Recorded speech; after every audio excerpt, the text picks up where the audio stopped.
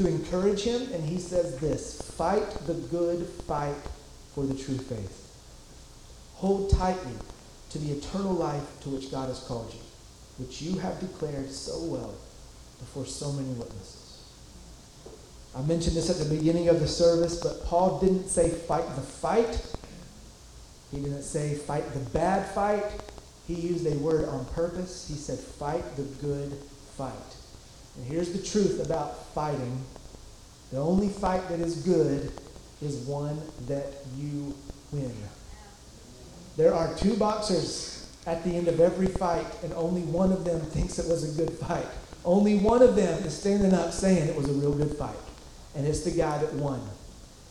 Fighting a good fight means you won it. Fighting a good fight means you are the winner. And as a believer, here is the good news. I mentioned this just a few weeks ago. I'm going to say it again several times during this message, during this series. But this fight is good because not only will you win, you are the predetermined winner because of Jesus. You are the winner because of what he has done and put on the inside of you, and because of who the fight is against. And we're going to get into that. We are going to get into that. This is not about predestination. This is not about God being in control of everything like we're just a bunch of puppets, because that is not the case. Right? God has given us free will, otherwise we would never know love. We know God is love, which means if we didn't have free will and free choice, we could never actually know God. He has given us free will, free choice. He does not control everything. In fact, he gave us the authority on the earth, right? He gave us the authority. He told us to run the earth. So now it is up to us to go out and do what he said, walk in the authority he told us to walk in. And here's the truth. As we are walking this life, as we are running this race, as we are fighting this fight, if you don't quit, you win. Isn't that good news?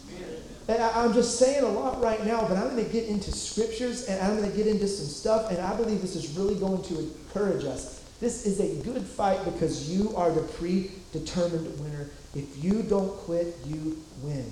Why? Why is that? Listen, who's the fight against? There is an enemy out there. He comes to steal, kill, and destroy. Right? We believe that? There is an enemy out there. There is a devil. He comes with a purpose that's to steal, kill, and destroy. And if he's not out there fighting us, then we live in a fallen world that just by the nature of a fallen world, we get fought sometimes, right? Yeah. Sometimes age is fighting us. Sometimes health is fighting us. Sometimes our employer is fighting us. Sometimes the economy is fighting us. Sometimes there are fights that we face. There are fights that we face in the natural, and there is a spiritual fight with an enemy who comes to steal, kill, and destroy. Here's the thing about him. He has no authority. He can only steal, kill, and destroy if you give him that place.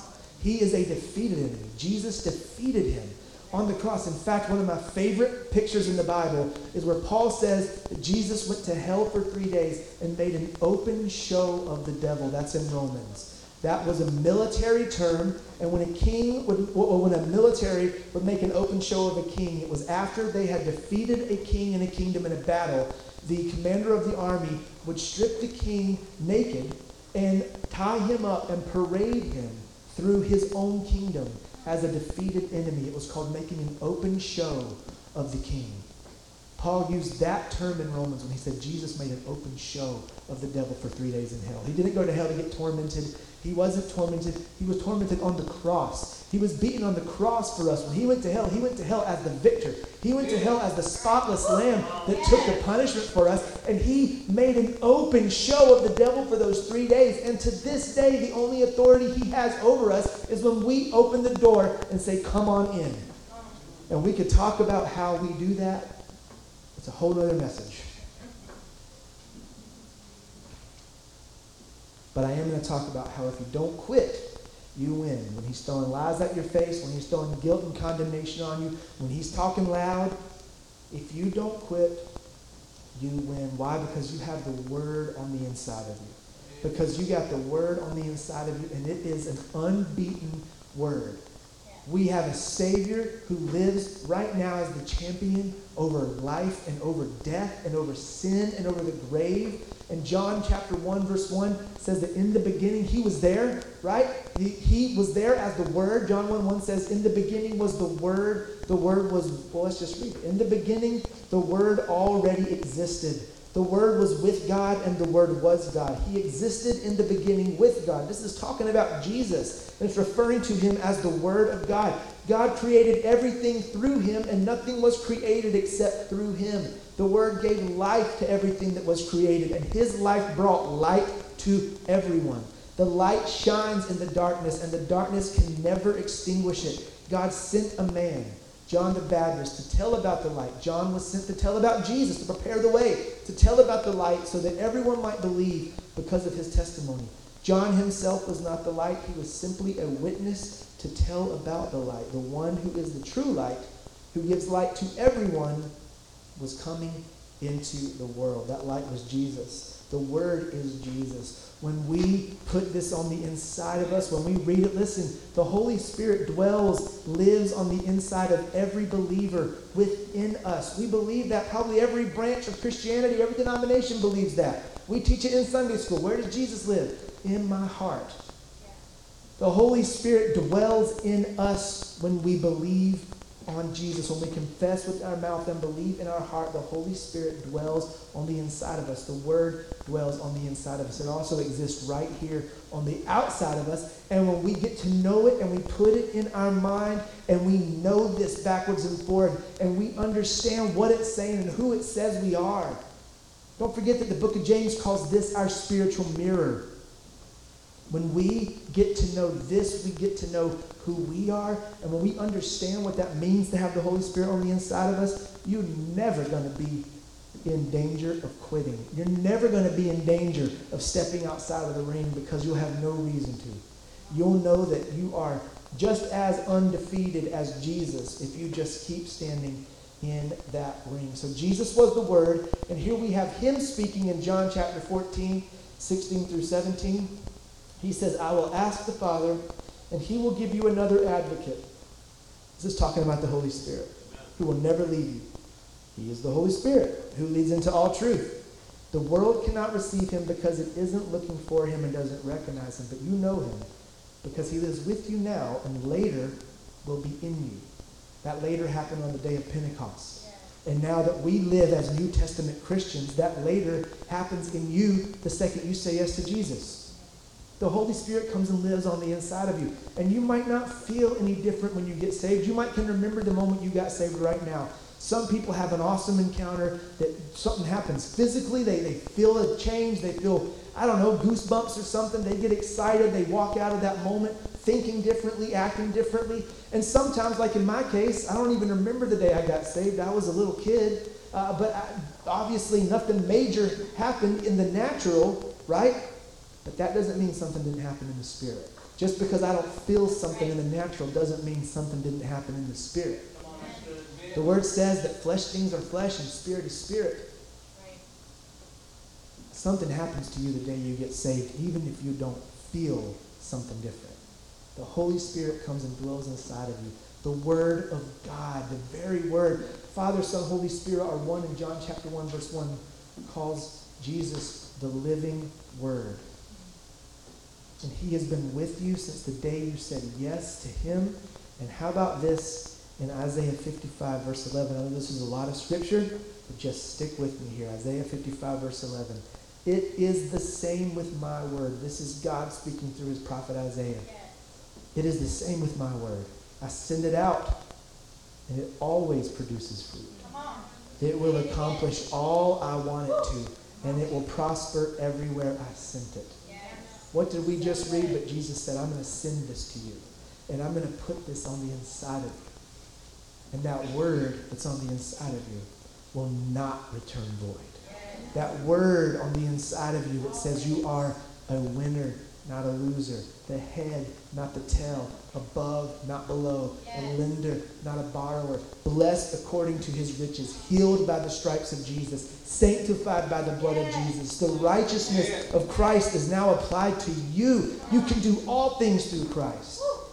The same Spirit that raised Christ from the dead is living on the inside of you. The power to heal the sick dwells within you. The power, the authority over the demonic dwells within you. and it will not return void. So what am I getting at here? I'm getting at what the enemy is trying to steal, kill, and destroy. I'm going to just say this way, so take it the way you will. I hope you hear what I'm saying. He's not as concerned with taking you out as he is with taking the word out of you. Too many people fall into this trap. Oh, he's trying to take me out. He's trying to take me out. Really, he's just trying to take the word from you. Because if you are a believer walking around without the word activated in your life, he could care less about you. In fact, if you're a believer without the word activated on the inside of your life, living a whole lot more like the world than like a believer, you might be doing a little bit more damage than good. He might just let you free, right? Like, just go do your thing now. If you're a believer that doesn't know the word, just go do your thing. Because there's a lot of believers out there, and I do believe they are Christians, really tearing down the church's reputation, living a lot like the world. It's not because they don't have Jesus. It's because they don't got the word activated in their life. It's because they don't really understand what this is saying when it talks about love your enemy and love your neighbor and love your brother. We got Christians that don't understand that love is kind. Too many people concerned about being right. Jesus was more concerned about being kind than right. Man, love does not demand its way. We got too many Christians out there demanding you see it my way and do it my way. But love does not demand its way. That's in 1 Corinthians 13. And you know what? If you open your eyes, you'll see it from the very beginning. From the very beginning. In fact, the first miracle, Mary looks at Jesus and says, hey, I need you to get some wine at this party because they're out of wine. Asking for a miracle. And what does Jesus, the Son of God, God himself says to Mary, my time hasn't come. And then he turned the water into wine. In other words, God himself said, this isn't my way, and I'm going to do it for you. That is mind-blowing. In the Old Testament, God was going to destroy the children of Israel, and Moses stands up in the book of Exodus and says, wait a second, you freed them and you promised them a land flowing with milk and honey. And God, out of his own mouth in every translation of the Bible, says, you've changed my mind. I won't destroy them now. I'll save them. And that's pretty amazing. That's pretty amazing. If more Christians knew the word, the church would not have the bad reputation it has in some circles. There is no replacement for the word, and that's what I'm getting at. The enemy is trying to steal the word from your life. He's trying to kill the part of you that looks to the word for guidance and for encouragement, and he is trying to destroy your relationship with the word of God. He's got people believing, he's got Christians believing that this is outdated, that the things that are said in here are too old to apply to this life, that they weren't interpreted the right way, that they're not translated the right way. And here's the thing. And there's not one part of this that's not supposed to be there. I believe it with all my heart, and if you have a relationship with this, you believe it too. The people that don't have a relationship with this. There is no replacement for the word. The enemy is out there trying to steal that from your life. He's trying to steal it by putting guilt and condemnation on you. He's trying to steal it by saying, first of all, you don't deserve it. First of all, God is not speaking to you when he says you're the head, not the tail, because your past is too bad, because you've made too many mistakes, because your Sunday morning, September 5th, 2021 was too bad, so everything he's saying in this service is actually not for you. That's called guilt, that's called condemnation, and it is a bad road, and it is one of the ways you open yourself up to give the enemy authority in your life that he doesn't have. Jesus, when he took our sin, took the punishment, took the guilt, took the condemnation on himself so that we can live free from that. So that we can live free from that stuff that weighs us down, holds us back, and convinces us that we don't have on the inside of us what we have on the inside of us. And in the middle of a fight, nothing is going to weigh you down more than guilt and condemnation. In fact, it's the reason a lot of people quit. I'm too far gone. Have you ever, I bet you we've all experienced this, and here's why we do it. Here's why we give in as humans, not Christians. Here's why humans carry so much guilt. One of the reasons, one of the things that happens because we carry so much guilt, condemnation, this feeling of not being worth something or worthy of something. Have you ever received a gift that was just extravagant and you didn't feel like you deserved it? How many times have you tried to turn it away? No, don't do this for me. I did nothing to deserve this. I did nothing to earn this. We've all been there, right? There is something on the inside of us as humans. It's built into us that we need to earn what we receive. We need to pay for it. I mean, just the culture of our world tells us we have to pay for it. You can't turn your water on without paying for it. Drive down the street. You got to pay for every benefit in life. It is ingrained into us. So many times, even in the natural, somebody's giving us a gift and our response is, no, I don't deserve it. I don't earn it. Please, you can't do this. Well, I'm grateful that we've had people in our lives that are persistent and won't let us reject what they're trying to give us. It's been a huge blessing in our life, just even from our parents on. But we do the same thing with Jesus. We do the same thing with God where he says, I've given you all of this because of Jesus. You have access to every promise. You have access to every part of the Holy Spirit. Nobody gets saved and gets 30% of the Holy Spirit or 70% or even 99%. You get 100% of the Holy Spirit. And 100% of the promises in this book are for you and even resident on the inside of you. But the enemy is trying to get you through guilt and condemnation to say, I don't deserve it. I don't earn it. No. Take it back. And when the devil's in your face saying, who are you to walk up to that person and pray for them and to tell them Jesus loves them? You got so much in your life. You go get right. I believe the enemy is the one saying this phrase to you. You go get right with God and then go minister to that person. Here's why I believe he's saying that to you, because you're already right with God if you're a believer. You got nothing to go get right before him if you are a believer. Sometimes we got some actions we need to get in line. Let's just put it that way. Sometimes we got some mess that we need to take care of. But between you and God, the price has been paid and the way has been cleared. What of your sins do you think Jesus didn't take on the cross? Do you think he took everything but your addiction? Do you think he took everything but your bad attitude? Do you think he took everything but fill in the blank? The answer is no. And here's another question. We have a Father and a God in heaven who does not live in time as we know it. Do we not believe that he's the Alpha and Omega? That he's already seen it all? Do we believe he's already seen the beginning to the end? So then we're telling you, there's people out there that are telling you and trying to tell me that he didn't cover everything when he died for us. But let me tell you, your sins, past, present, and future, he already knew about him when he died for you. In fact, if you want to look at just time in and of itself, all your sins were future sins when Jesus died for your sins 2,000 years ago. You got people out there teaching this weird thing that, you've been forgiven of things once you get saved, but then once you get saved, he can forgive you of that stuff. You got to go back to him and beg and plead and get on your knees and hope he makes you right again. All your sins were future sins when he died for you. And guess what? The God that knows the beginning from the end saw your entire life and still died for you.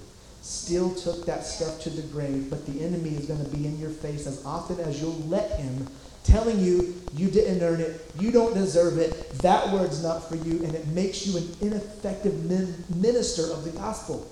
It cripples you. It's not even just taking you out of the game in your own life. It's taking all these opportunities away from you that the Lord's opening doors for you to go minister to people because you're too busy with guilt and shame. The enemy has done the one thing he can do, which is convince you you're not worth it.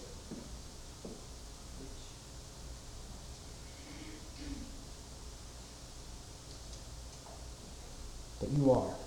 Jesus knew you from beginning to end. He knew every moment of your life, and he died for you. That was his choice. I was talking this week with somebody, and I said, you know what I love to do? I love to read the gospel, Matthew, Mark, Luke, and John, where we know Jesus said, if you've seen me, you've seen the Father. Did he not say that? He said that. I love reading the Gospels and putting myself in the story.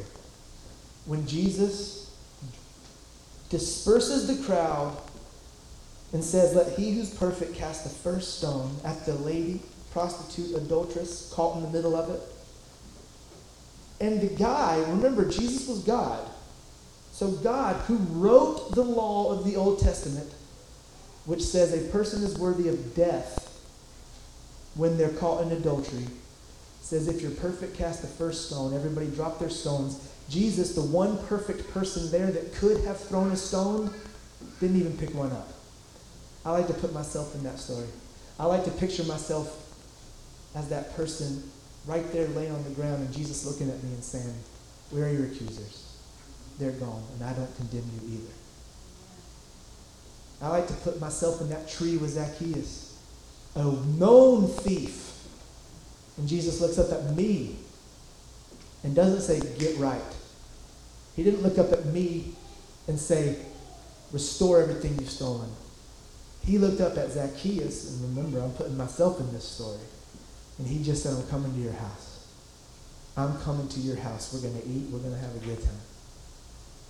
And then just being with Jesus, Zacchaeus says, I'm going to give back everything I've stolen. And Jesus says, salvation has come to this house. Notice he didn't even say, get saved first, and then I'm coming to your house. He just went to his house. I like to put myself in the story. I like to put myself in the story of Peter. When Jesus, at the time of his greatest need physically, he has to watch Peter deny him 3 times. And I like to put myself in that position because I've denied Jesus. And I like to put myself in that moment when he's sitting by the fire and he just says, do you love me? Do you love me? And completely restores Peter.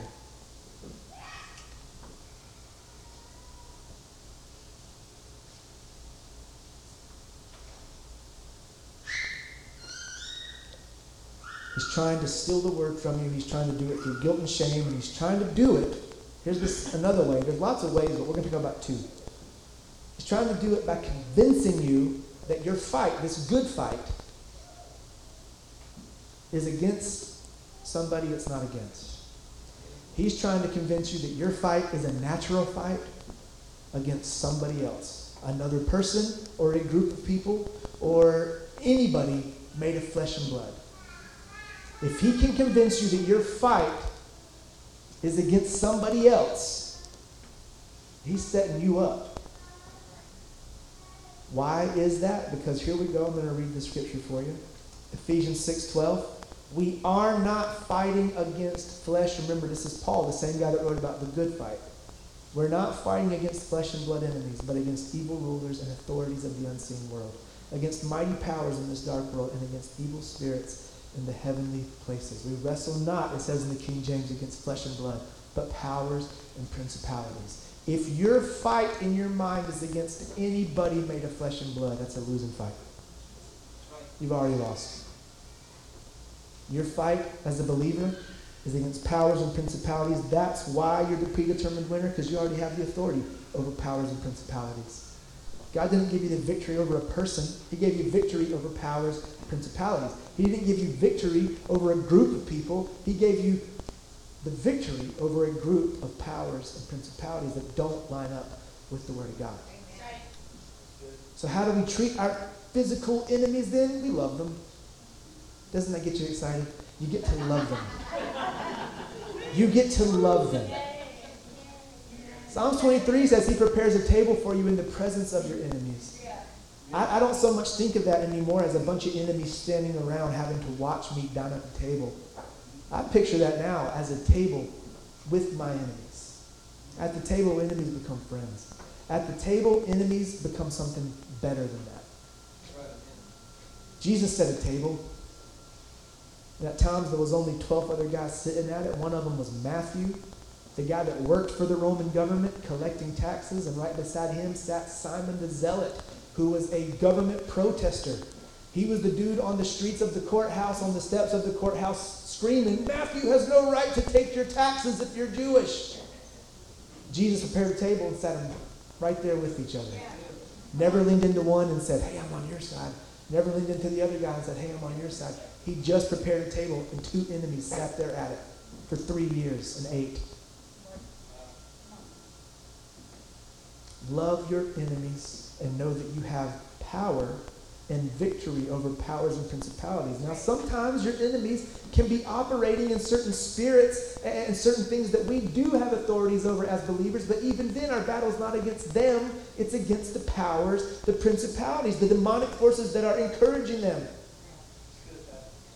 And maybe it's not even demonic, maybe it's just even the world system behind them. We have authority over it. We don't live in that system. We live in God's economy.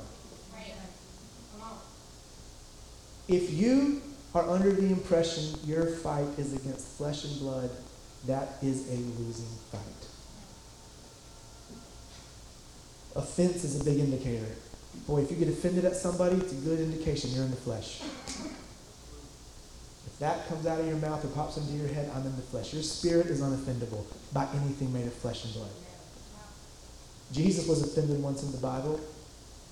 And he says, I'm going to die for you. I'm going to be raised from the dead. Peter, one of his best friends, steps in and says, no, we'll fight for you. And Jesus looks at his best friend and says, you have offended me. Get behind me, Satan. Again, he spoke to the powers and principalities behind what Peter did. His fight wasn't with Peter. So get behind me, Satan. The only other time you really see Jesus operating in what could be defined as offense is when he is speaking to the religious people or turning over tables of the religious thieves. And then, again, his offense was because of the spirit of religion, not the actual people. He loved the people. So love the enemies and know that your fight's against powers and principalities. If you cannot be convinced that your fight is against something made of flesh and blood, that word is going to stay active on the inside of you. And if you don't quit, you win. And if you remind the enemy that there is no guilt or condemnation for a believer because Jesus paid the price for you, then that guilt and condemnation doesn't come in and lock that word down. That word stays active. Remember, I believe it's Ephesians 3:20, that he can do exceedingly abundantly beyond through you according to the power working in you. Yeah. Keep the power of the word working in you by pushing away guilt and shame. By remembering your fight is not against flesh and blood. It's against powers and principalities you already have authority over. And there's not going to be anything inside of you that says it's time to get out of the ring. It's time to quit. You're going to stay in it. If you don't quit, you win. It's called resisting the devil. James 4:7 says that when you submit to God, resist the devil, he will flee from you. And keeping the word active on the inside of you, that's submission. And resisting the enemy with the truth, he will flee. That is good news. If you don't quit, you got a word on the inside of you that God sent to the inside of you, and he says it will not return void. So here is how I want to close this, and you're going to hear me say this a lot during this series. I've already said it a couple of times today, but I'm going to elaborate just a little bit. There is no replacement for the word in your life. Not prayer, not worship. Neither one are replacements for the word. What do I mean by that? Prayer is an awesome thing.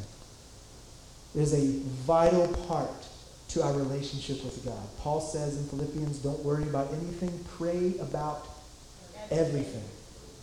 Tell God what you need and thank him for what he's done. And his peace will flood your heart, right? Tell him what you need, pray about everything. But here's the thing, thank him for what he's done. You know what Paul was talking about? What he has already done for you through the cross, through his death, through his resurrection, that is in here, front to back, cover to cover. You've got to know this to be able to thank him for what he's already done. Right. We're not talking about, it's great to say thank you for waking me up today, thank you for my kids, thank you for my family. That's great. What has God done for you? Jesus has already done everything for you. That's why he said it is finished. You got to know what it is. A whole part of that verse to get peace operating in your life is to thank him for what this says. You got to know what it says first. I texted somebody, I had several conversations this week, and here's what they Here's how they go. So if this sounds familiar, it's for good reason. Take it for what it is. This is not, again, condemnation. This is an invitation to change something in your life. It's an invitation to go on a journey with us together as a community. I've had this text a whole lot in these past few weeks. Hey, pray for me. I need some peace. Pray for me this anxiety goes. Pray for me this peace goes away. I'm sorry. Pray for me the anxiety goes away. Pray for me for peace. Pray this peace leaves me. Well, here's my response, is that to one person specifically, I said, listen, I'll pray for you, and I'll pray with you, but prayer is not going to do it. Prayer I've had moments where I've been in heavy anxiety, and I've prayed, and someone's prayed for me, and I've felt some relief. And that's awesome. But do you know what gives permanent relief? Do you know what actually gets rid of the actual root of fear is the Word. It's the Word. It's got to be the Word. I've actually said this phrase 2 different times this week, and walk out of here if you don't like it and just call me a heretic. But I've told 2 people, you pray too much. You pray too much. You need to stop and replace some of your prayer time with the Word at the very least. It's so important. It is the reason. Prayer is an overflow of this. This is your relationship with Jesus. Prayer and worship are the overflow of your relationship. If there's no relationship, do we even know what we're praying? Do we even know who we're worshiping? I'm telling you, there is no replacement for the Word. Am I saying we shouldn't pray? Am I saying we shouldn't worship? Absolutely not. Y'all know I love worship. Man, there's some Sunday mornings I think, man, should I even go up there? Maybe we should just worship. Woo. But there's just no replacement for the Word. It's like when you're training as an athlete. I mean, you might have the body. You might be strong, right? You might have huge arms, big, strong guy. But if you don't know some of the fundamentals of baseball, it doesn't matter how strong you are if you can't put the bat on the ball. It doesn't matter how tall you are if you can't put the ball through the hoop in basketball. It doesn't matter how big you are if you don't know how to line up and not get a false start as an NFL player. There are multiple parts to these games. You got to be strong. You got to have that part. You also have to have the knowledge of what to do, or you will be an ineffective, big, strong guy wasting talent. Yeah. And as a believer, man, if you don't know the Word and all your relationship with God, it only involves prayer and worship, you are missing a huge part of your relationship with Jesus. There is no replacement for the Word. And it is so easy to get the Word and put it on the inside of you. Easier than ever. Lisa spends most mornings getting kids ready for school. You know what she's doing? She's got the Bible on even audio. She's just got the audio Bible playing from her phone. She's listening to the Word as she's getting kids ready for school, as she's packing lunches. Man, wake up 15 minutes early and just read about Jesus. Matthew, Mark, Luke, and John. Do the Bible in a year plan. You've got to get to know the Word. James calls this your mirror, because if you don't look in it, you don't even know who you are as a believer. You don't know the authority you have. And let me tell you, do you want your prayer life and your worship life more electrified than ever? Get to know the Word. Get to know the Word. There is no replacement. Fear, the root of fear, overcoming that in your life takes the Word, not prayer. Prayer is a great part. It's an important thing. Not trying to take any importance away from it. You gotta have the Word. It's called the foundation. It's the foundation. If you tried to build a house without putting a foundation, eventually the walls would fall. Eventually the roof would cave in. This is the foundation. This is the foundation. Maybe prayer is the walls. Maybe the roof is worship. You know, we could keep on going with that metaphor. But the foundation is the Word. It's all important. You need walls. You need a good roof. But you have to have a foundation. If you're dealing with fear and anxiety, if every time you get a news report, you're wondering and trying to figure out what's going to happen when things shut down and when this goes wrong and when that goes wrong or whatever it is, if fear and anxiety are a part of your life, Word, go to the Word. Go to the Word. If you have prayer time with the Lord every day but not Word time, man, just take part of that prayer time and open the Word. If you have worship time, take part of it and add the word to it. I listen to worship when I'm driving to work. Listen to the audio Bible. There's probably one where like James Earl Jones is reading. That'd be awesome. Or Morgan Freeman. That'd be great. Somebody with those awesome voices. Is there a James Earl Jones one? Is there a Bible where Darth Vader's reading the Bible? That'd be awesome.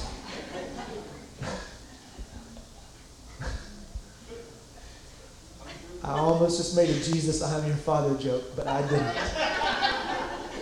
I am your father. Or Mufasa, too. He was Mufasa. Mufasa reading the Bible. That'd be a good one. Some of you would get saved if Mufasa read you the Bible.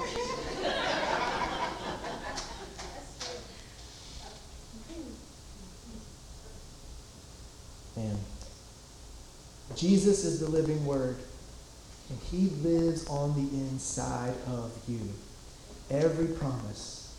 It is like a deposit was made, and if you don't know how to withdraw from that account, you're not operating in everything He's given you. How do you know how to make a withdrawal? You got to know what He put in there. This is what He put on the inside of you. Every promise, every detail, everything He says you are, you are. Everything He says you have, you have.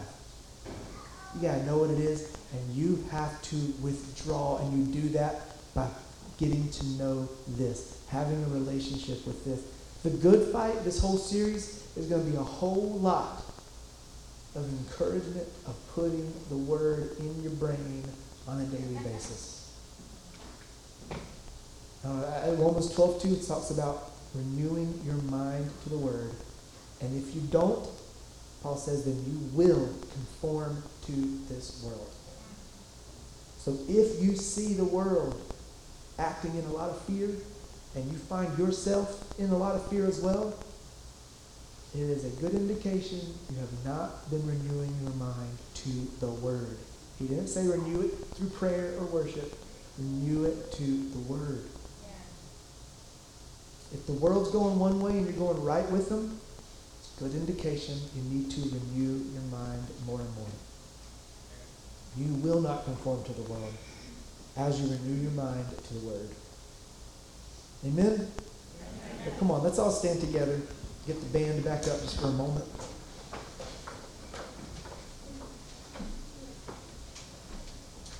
I got lots of scriptures and things I didn't get to today, which of course will make their way probably into some of the rest of this series. But I say this quite a bit. If you want my notes with lots more scripture references, and I had a whole little section today talking about the actual authority that we have on the inside of us. It is laid out for us. I mean, when Jesus said, go heal the sick, go cast out demons, He wasn't just saying, for the next week, you now have the ability to go do this. No, He was showing us as New Testament believers the kind of authority we have at our disposal every second of every day. But I got lots of other scriptures. Just send me a message. I'll send you some notes. You can read them. You can get to know them. But let me just encourage you again. This is not supposed to be guilt or condemnation saying you haven't been doing this, feel bad. No, this is an invitation to a lifestyle of getting to know the Word. And go home, open your Bible. I used to tell this to the youth group a lot when we were youth leaders. I'm going to tell it to you guys. If you don't know where to start with the Gospels. And there's going to be a voice out there. If you read a chapter or two, there's going to be a voice out there that says, you only read 2 chapters. You could only spend 5 minutes in here. You should feel bad. That's the wrong voice. There's another voice out there saying, oh man, you just spent 5 minutes in the Word. I can change the entire world with that. I can change your entire life with that. 1 moment, 1 second, 1 minute with the Lord is enough to change an entire lifetime. So this is not guilt or condemnation. Open up the Bible. Start to read. Start to have a relationship with Jesus through that Word daily.